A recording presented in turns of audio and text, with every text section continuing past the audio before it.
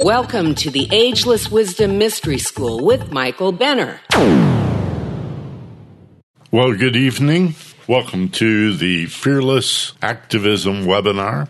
My name's Michael Benner. I'm your host tonight, which is actually the last of a dozen special webinars that we've done since the election of Donald Trump. Now, the podcast will continue. I want to make sure that you understand that you'll be able to continue to hear these programs on a regular basis, perhaps even weekly. But the live webinar that you're listening to right now, we're going to conclude tonight, and then I'll continue with the pre-recorded podcast after that. Hope that's not too confusing. I think pretty much everybody knows how to do a podcast at this point. We are listed in the iTunes store as the Ageless Wisdom Mystery School. You can go to the iTunes store and search for Ageless Wisdom, the Ageless Wisdom Mystery School, or just my name, Michael Benner, and subscribe or stream or download a single episode there. All right. We have lots to cover tonight, lots to talk about. It's been a busy week. I began the program last week by saying, let's talk about the Russians. And we talked quite a bit about what was breaking news a week ago about the resignation of Trump's national security advisor, Michael Flynn, who lasted all of 24 days. Well, we're now up to day 31. In the Trump administration. Remember, it was January 20th he was inaugurated. Tonight's the 19th. Tomorrow is President's Day, or as some of us would say, not my President's Day. And I'm going to be speaking in Santa Monica. If you're anywhere in Southern California, weather should be great. If you can join us at 6 p.m. Monday evening, February 20th, at the Activist Support Circle in Santa Monica for a free public gathering. I'd love to see you. I'll talk about why it's important to organize for your own personal growth, for your spiritual growth, primarily because what we call fearless activism is a moral and ethical and a spiritual imperative. You have to do something. Listening to programs like this, that counts. That's something. Reading the news and talking to your friends, that all counts. But you have more to do. There's many, many ways. We'll touch on some of them tonight that are not only good for your community and your state and your nation, but are excellent forms of personal growth and good mental health. That social and political activism builds emotional intelligence and maturity. It helps you to manage stress by expressing what would otherwise be repressed and lead to a very anxious and unhealthy condition.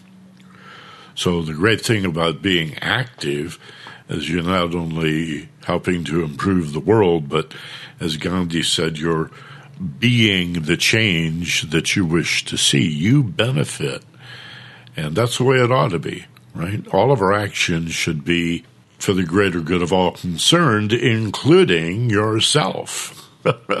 You're part of that greater good. So it's really not an either or, right? Either I benefit myself or I help the world.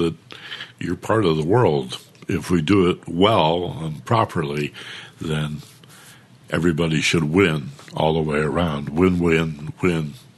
Win, win, win, right? So we're meeting at the Unurban Cafe. A phone number for more information is 818. Thinking about my own number.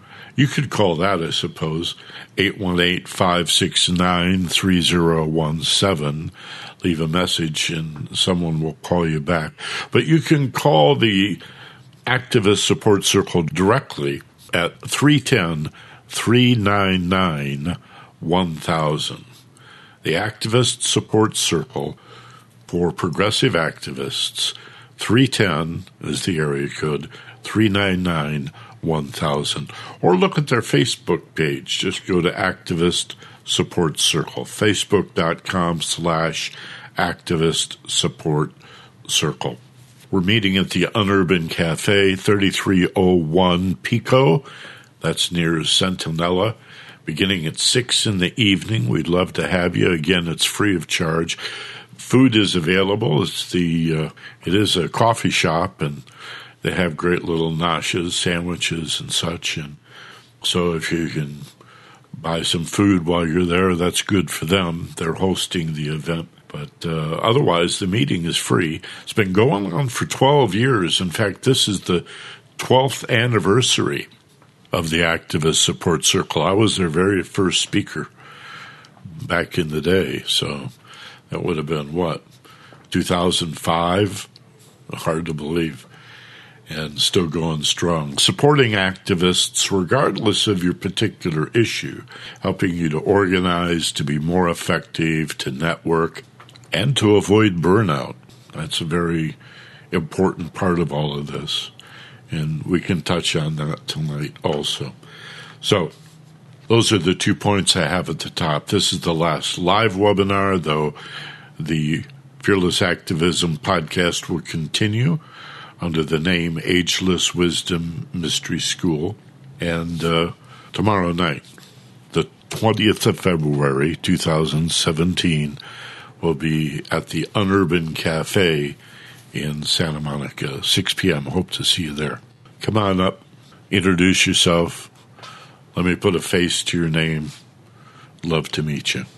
Now, one of the things I wanted to talk about tonight is a Soviet philosopher, a Russian thinker, a fellow who's been an academician at Moscow University. He was a journalist before that, and for a time he was a street sweeper. But do not underestimate the influence of Aleksandr Dugin. He is sometimes called Putin's brain. And I'm going to spell it for you because I want you to know about Dugin, what he represents, who he is. I want you to Google this fella because the American news media has not picked up on this. It connects Putin to Trump and gives you the larger overview of Duginism, what it's about, why Putin reached out and began to develop Trump as a Russian mole, how that all came down, and why Trump's behavior is right out of the Putin KGB playbook. Most recently, the attack on the news media. This undermining of the news media will be followed by the jailing of journalists, and I certainly hope I'm wrong. It's not a prediction, but Putin has killed over 30 journalists. He not only assassinates his opponents, he kills journalists, women as well as men, people with families, citizens, leaving children orphaned because they write, because they have opinions, and because Russia does not believe in free speech and Donald Trump does not believe in free speech. So the attacks on the news media, you're already seeing these allegations of fake news and all of this nonsense, this made-up stuff. He did it again yesterday in Florida, started talking about the terrorist attack in Sweden this week. Well, there was no terrorist attack in Sweden this week or any other week. He just made that up, like the Bowling Green massacre that Kellyanne Conway just invented out of thin air. They're pulling this out of their rear end and just throwing it against the wall. Obviously, his base is not the most well-informed group of people in the United States, and they're being trained not to trust the primary check against Trump's lies, the news media. Now, let me also add, before I get into Dugin, media is plural. The news media or mass media or mainstream media is not one thing. It is countless outlets. And if you or I speak as if media is one thing, wherever we are on the political spectrum, we are supporting the work of these individuals who are targeting the media and undermining the Fourth Estate and the really important role that it plays as a check against the abuse of power by the government and other institutions in society. It could be corporations or unions or churches or universities or any institution that becomes corrupted, big pharma. Your only check is the news media, but they're not one thing. Medium is singular, like standing between the source of the news and the consumer of the news. In the middle is the medium. And the plural of that is media. So don't fall into the trap, please, of talking about media, the media, like it's one thing. And hand in glove with that idea is the First Amendment's guarantee of freedom of the press, not an objective press. Now, I taught journalism at the college level, and I can tell you in the textbooks that I studied from in college and that I taught from when I taught college, the word objectivity is not in any of those textbooks. Journalists are not supposed to be objective. They're supposed to tell the truth. And in a free and democratic society, the whole point of the First Amendment is to have news available to us, and commentary and editorial, for that matter, from diverse and antagonistic sources. Now, that's a phrase you might want to commit to memory. Perhaps you've heard me talk about it before. It comes from a U.S. Supreme Court decision in 1945, the government against the Associated Press. And in the majority opinion, the court talked about how democracy relies for its information, if it's going to be a well-informed electorate voting for its representatives in government, the people have to be informed not by objective news media, not by the one right news media or medium, but by a diverse and antagonistic media. The news media is not supposed to agree. It's not supposed to be objective. It's supposed to be fair. It's supposed to be accurate. Ideally, it should be honest, right? And conform to some conventions of reality, but the idea of objectivity is ridiculous. Truth is a relative concept. What's true for you in many cases might not work for me. And that's just the way it is. Philosophically, we say the world will be an objective reality when you can tell me definitively exactly where slow becomes fast and exactly where hot becomes cold and exactly where big becomes small. How big is it? How fast did they go? Well, how hot is it? You say it's a matter of degree. You see? So if my friend from Hawaii is visiting L.A. and my friend from Alaska is visiting L.A. and it's 55 degrees outside, my friend from Hawaii is complaining about how cold it is. My friend from Alaska takes off his shirt and says it's a balmy day. Don't you see? So there is no objectivity. We got to get rid of this nonsense and understand that, number one, media is not a single thing. It's plural for medium. It's not the source of news. It stands between the source and the consumer. It's in the middle. It's the medium. Plural is media. And secondly, it's not supposed to be objective.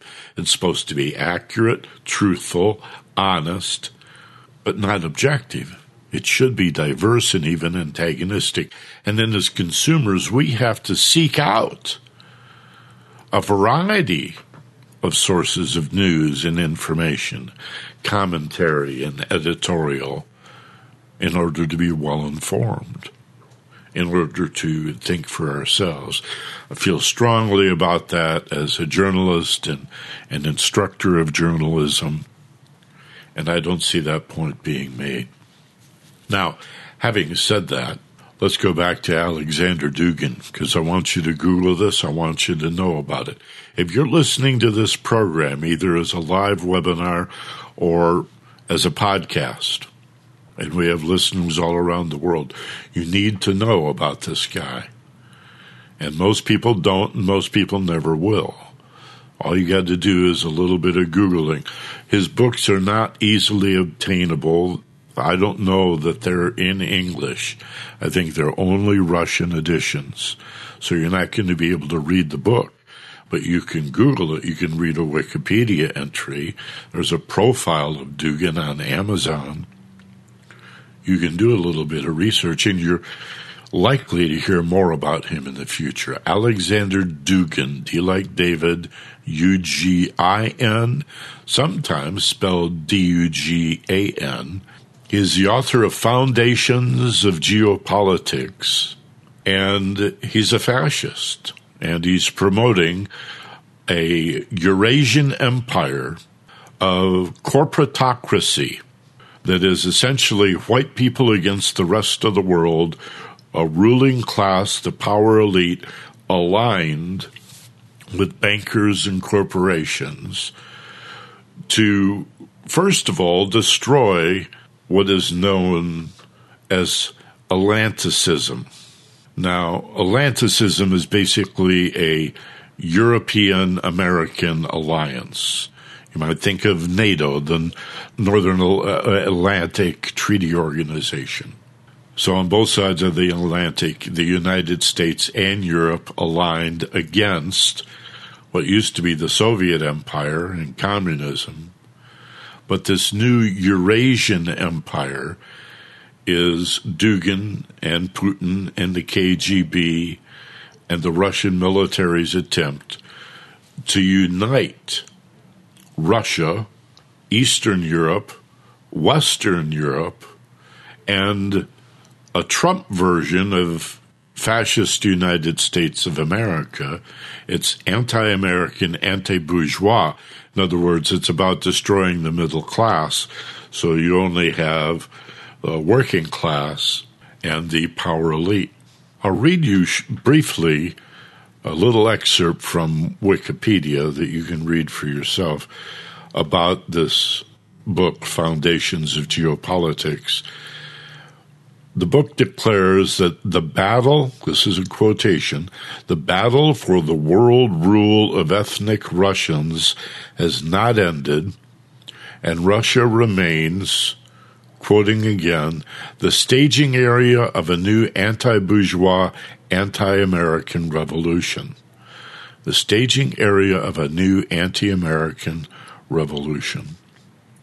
The Eurasian Empire will be constructed, quoting from Dugin's book, on the fundamental principle of the common enemy, the rejection of Atlanticism, again, that's America, the NATO alliance with Western Europe, strategic control of the USA, and the refusal to allow liberal values to dominate us. No more liberal democracy. Liberal democracy, the Bill of Rights, the American Constitution, that's the enemy. That's why Trump's begun to attack the First, Fourth, and Fifth Amendments. That's why he has contempt for the law, right? He doesn't have to show his taxes. He doesn't have to divest his holdings in countries all around the world. He doesn't have to obey the nepotism laws. He can bring his daughter and son-in-law right into the White House, even though it's absolutely illegal, because he has contempt for law and order. The Constitution and the Bill of Rights is in violation of the emollients law. And then continuing from the Google quote about Dugin, military operations play a relatively small role in this revolution. This is interesting. This is not going to be a military war. Dugin's textbook believes in a sophisticated program of subversion, destabilization, and disinformation. You know that as fake news and alternative facts, spearheaded by the Russian special services. The operation should be assisted by a tough, hard-headed utilization of Russian gas, oil, and natural resources to bully and pressure other countries. So the reason Putin and the KGB have the goods on Trump and are blackmailing Trump, and they've got somebody installed that's telling them what to do right out of the Putin playbook, is to create a corporatocracy out of what we know as corporatism. Now, allegedly, free enterprise and corporatism are the same thing. And corporatism, like it or not, at least has as its intention the greater good of all concerned. There's mutual benefit, intended anyway, in corporatism. A corporatocracy, however, is the new fascism. And you'll notice the bank bailouts, the bailouts of big corporations, the extraordinarily excessive pay of CEOs, and the exploitation of natural resources. It's likely before Trump's done, they'll be drilling for oil and mining in Yellowstone in Yosemite. They'll be building condos in the Grand Canyon. And you may find that hard to believe, but mark my words, that's the plan. There's money to be made. That's what corporatocracy is about. Now, that's the new fascism. That's where Putin and Trump become the new iteration of Hitler, Mussolini, and Hirohito. And you could throw Stalin in there, too, for that matter. So, Aleksandr Dugin, if you know about Dugin, you're way ahead of most of your activist friends.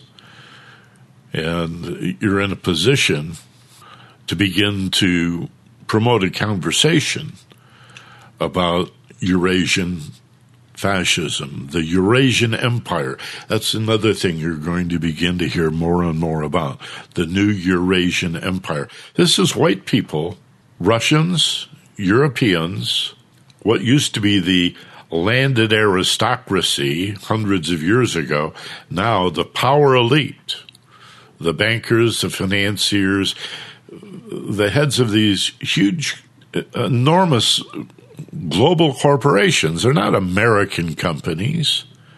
They're global companies. Find me a car that is made in the United States only. You can't. You need two sets of tools. You need to work on a car for the last 30 years.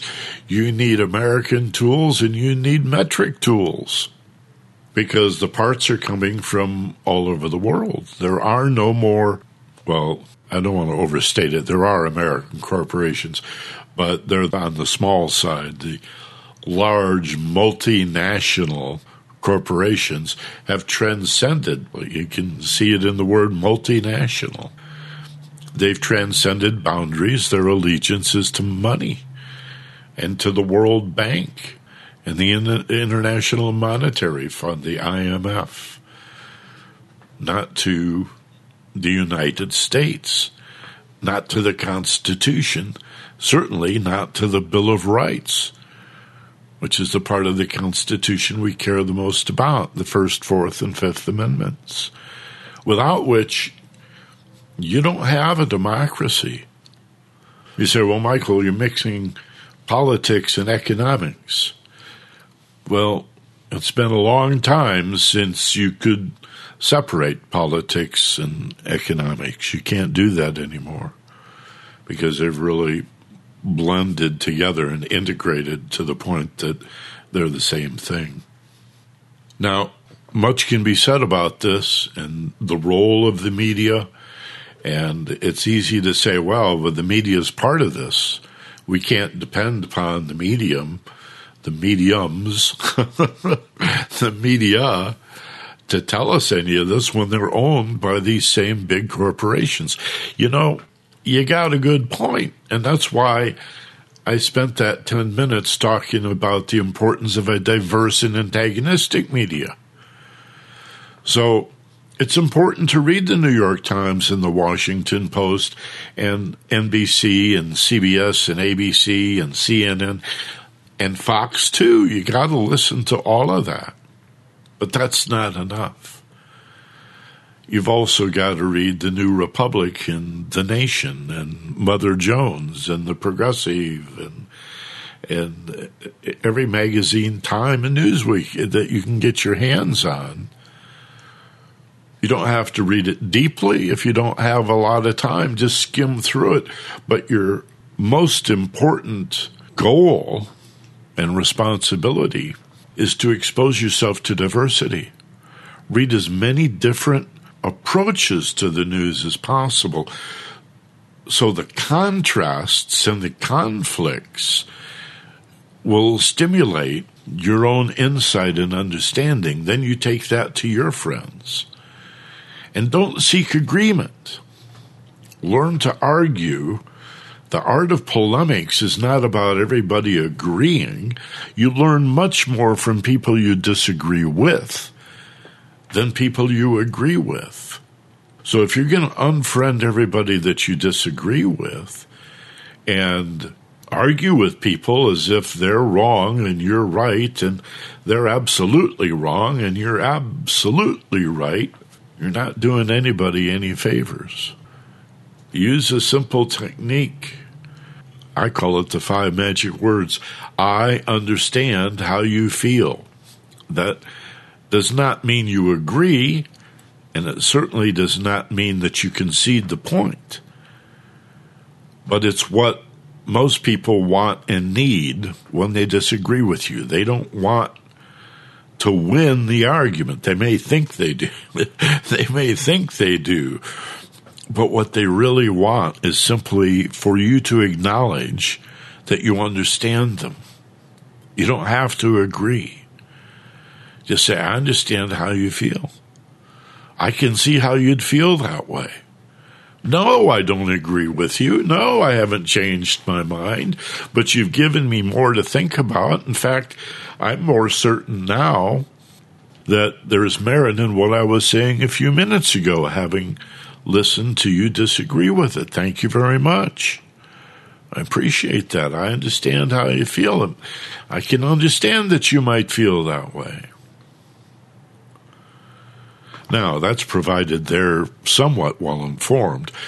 There's really little value in arguing about anything with an illiterate person, somebody who really does not have a lot of information and doesn't really care to know the truth. And this is a big part of Trump's base. I won't say all, but a significant percentage of Trump's base. You know, they couldn't find Russia on the map. They don't know if the earth revolves around the sun or the sun revolves around the earth. So you watch some of these late-night TV programs where they send a man on the street. That old Steve Allen used to do that bit, and then Jay Leno did a thing like that. Jimmy Kimmel does it now. And many others have just sent people out on this. David Letterman used to do it. And yeah, I know they edit out the smart ones and show you only the really stupid ones, but it's terrifying to see how ignorant and uninformed many Americans really are. It's really scary.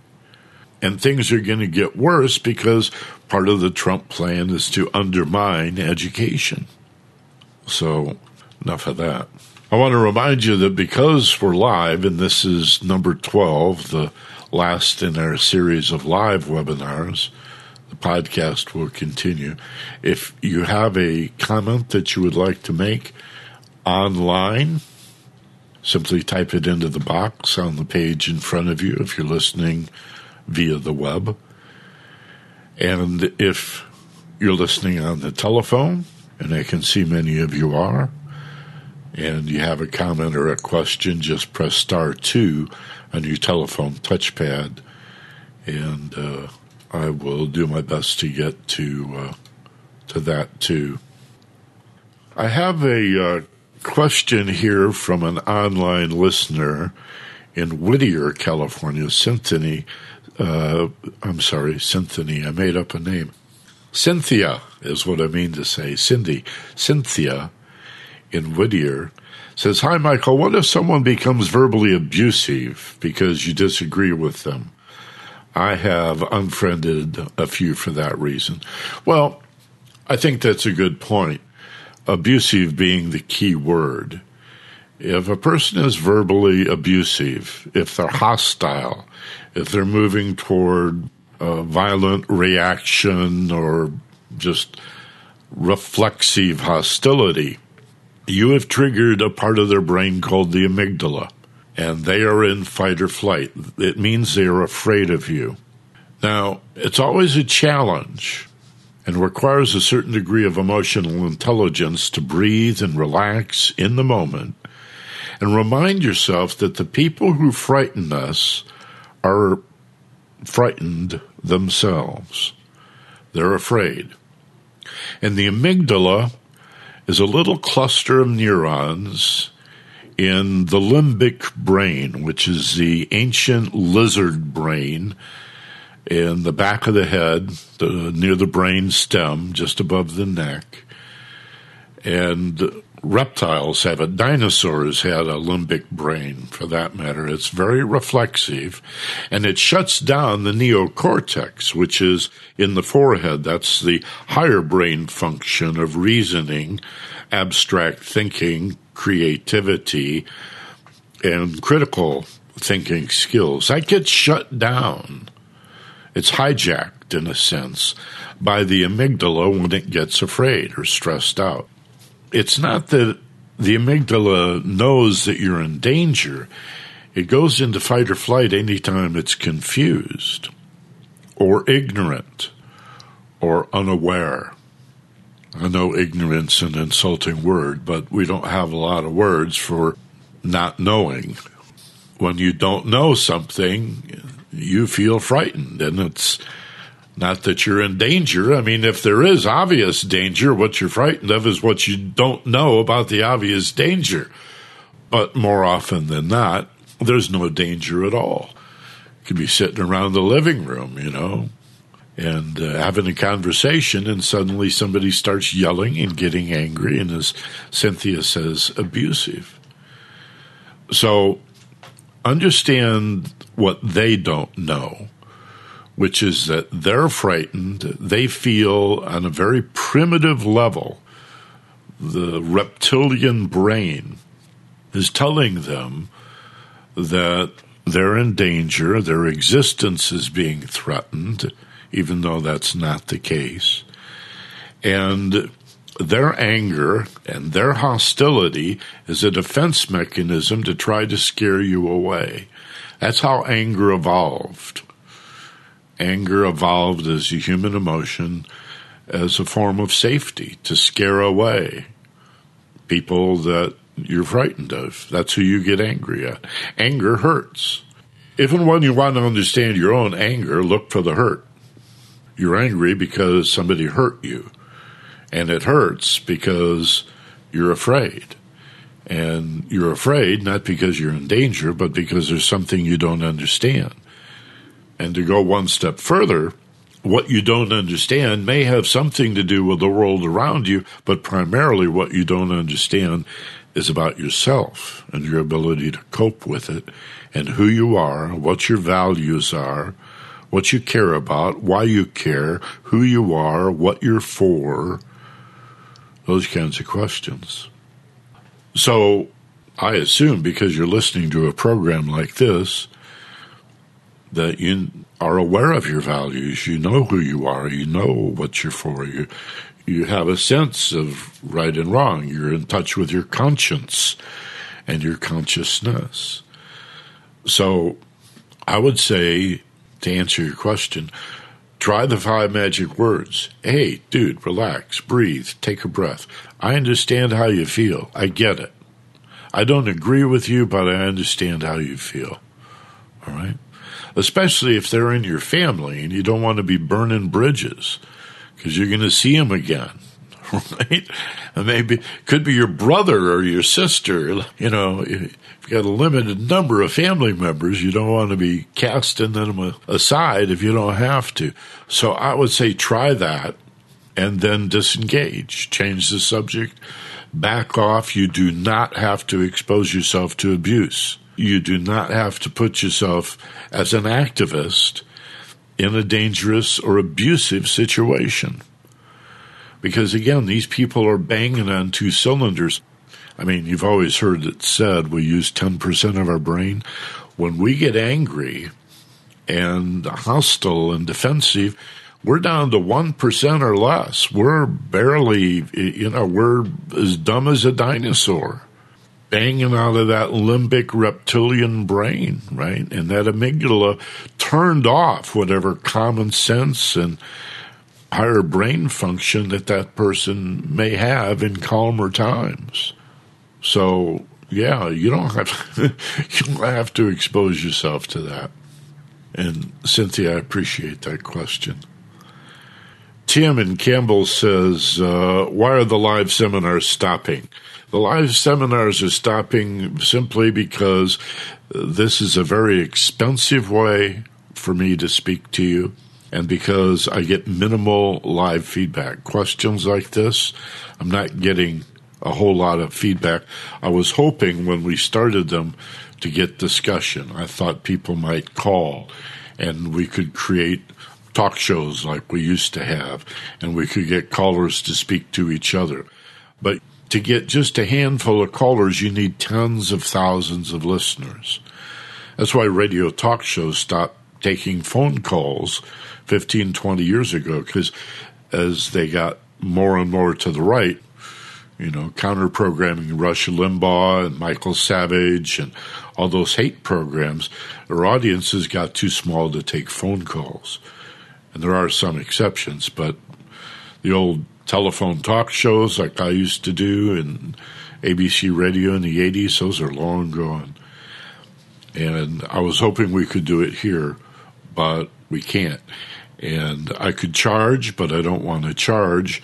And as long as we've got the pre-recorded podcast, people can email me or text me, and I can do the same thing as a podcast.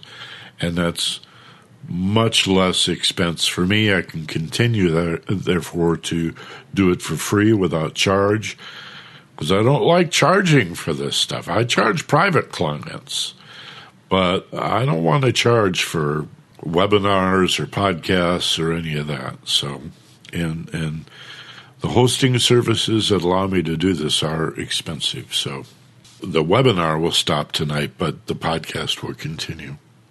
Let's see. And then Cynthia's writing back and saying, thanks, that's real insightful.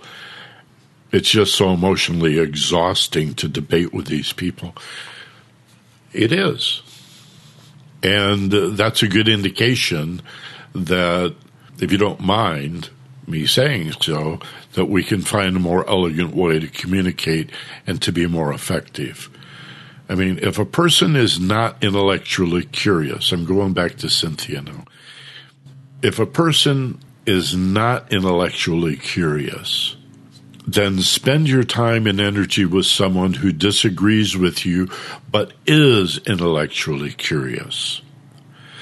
Someone who is not threatened by disagreement but who embraces disagreement. We have the same thing in society. We have a line of demarcation, in a sense, two kinds of people in the world in this way.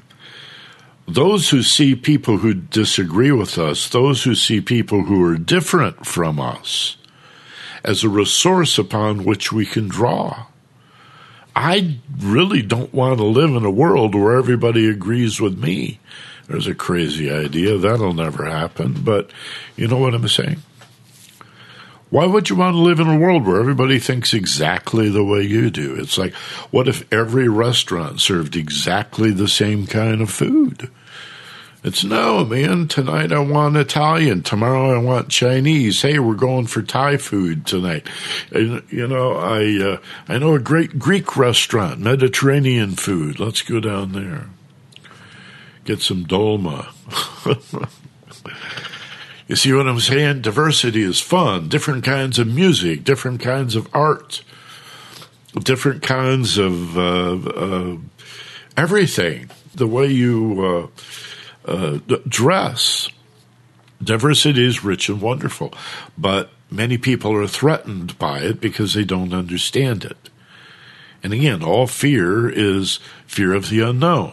Fear is not about danger.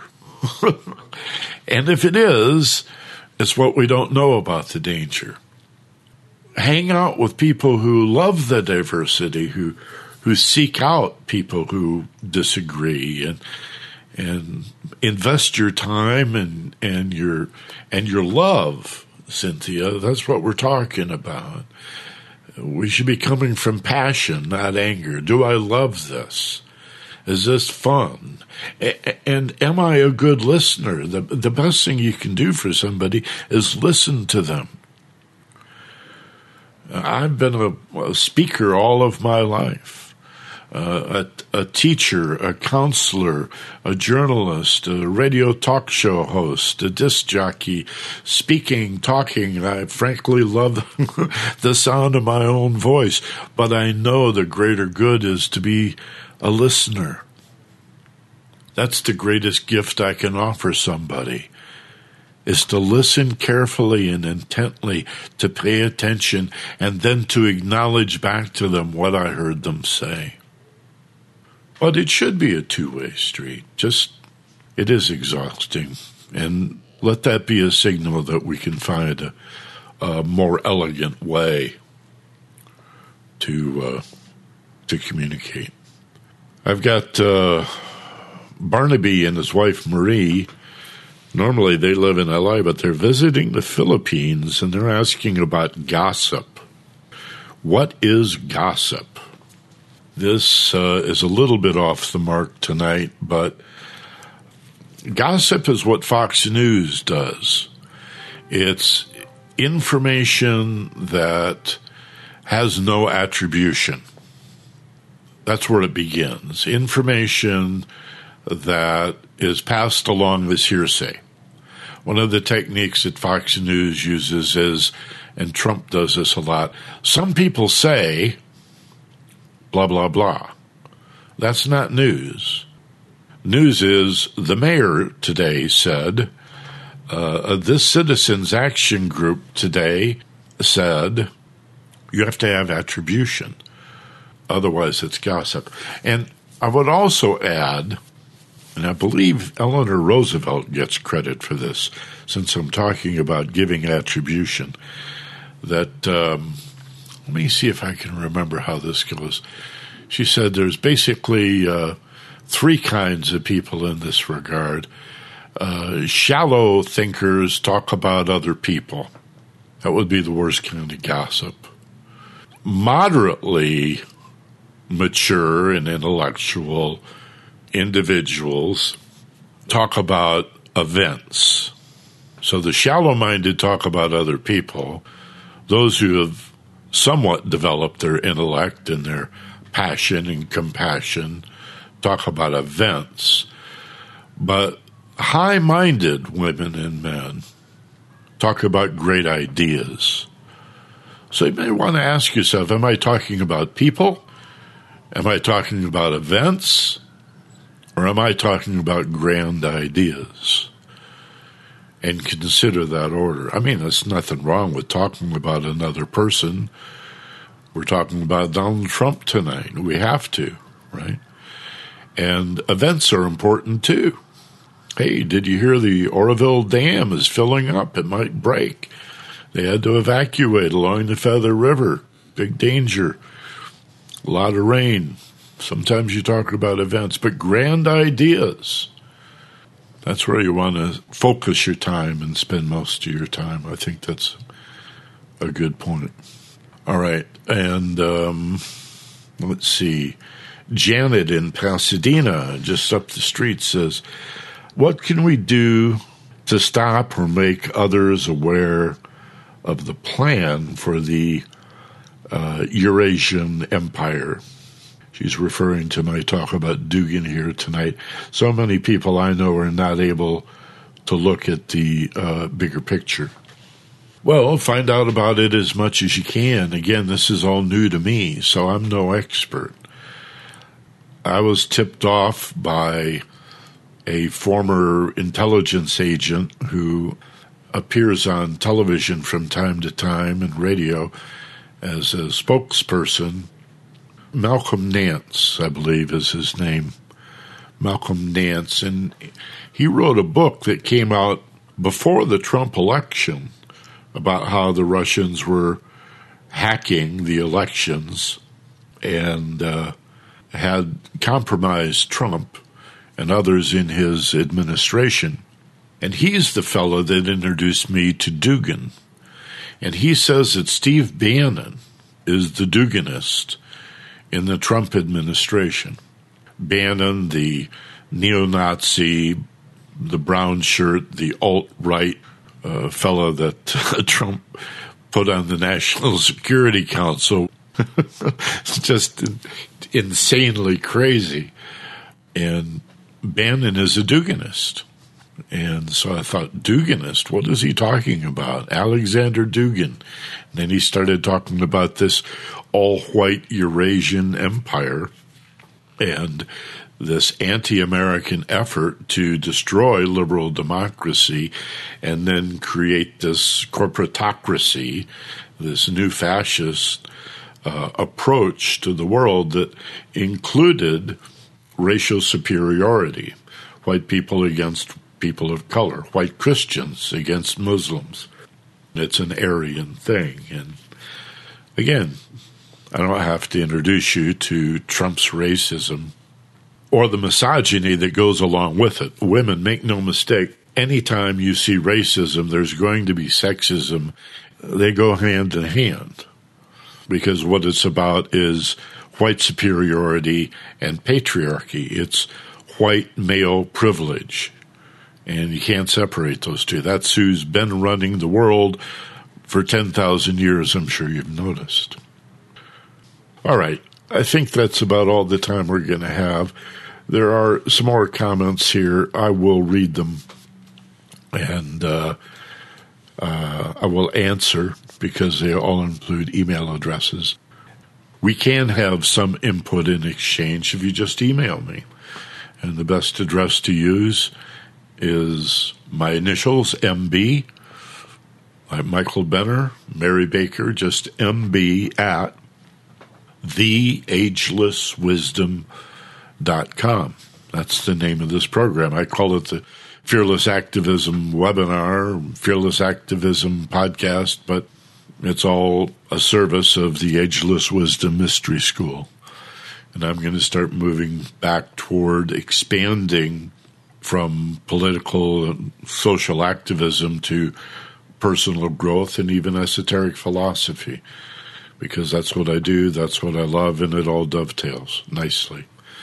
So avail yourself of the hundreds of programs that are already posted in the iTunes store as The Ageless Wisdom. That's all you have to search, The Ageless Wisdom. And again, the email address, I answer all my email. I read it all. MB at theagelesswisdom.com. All right.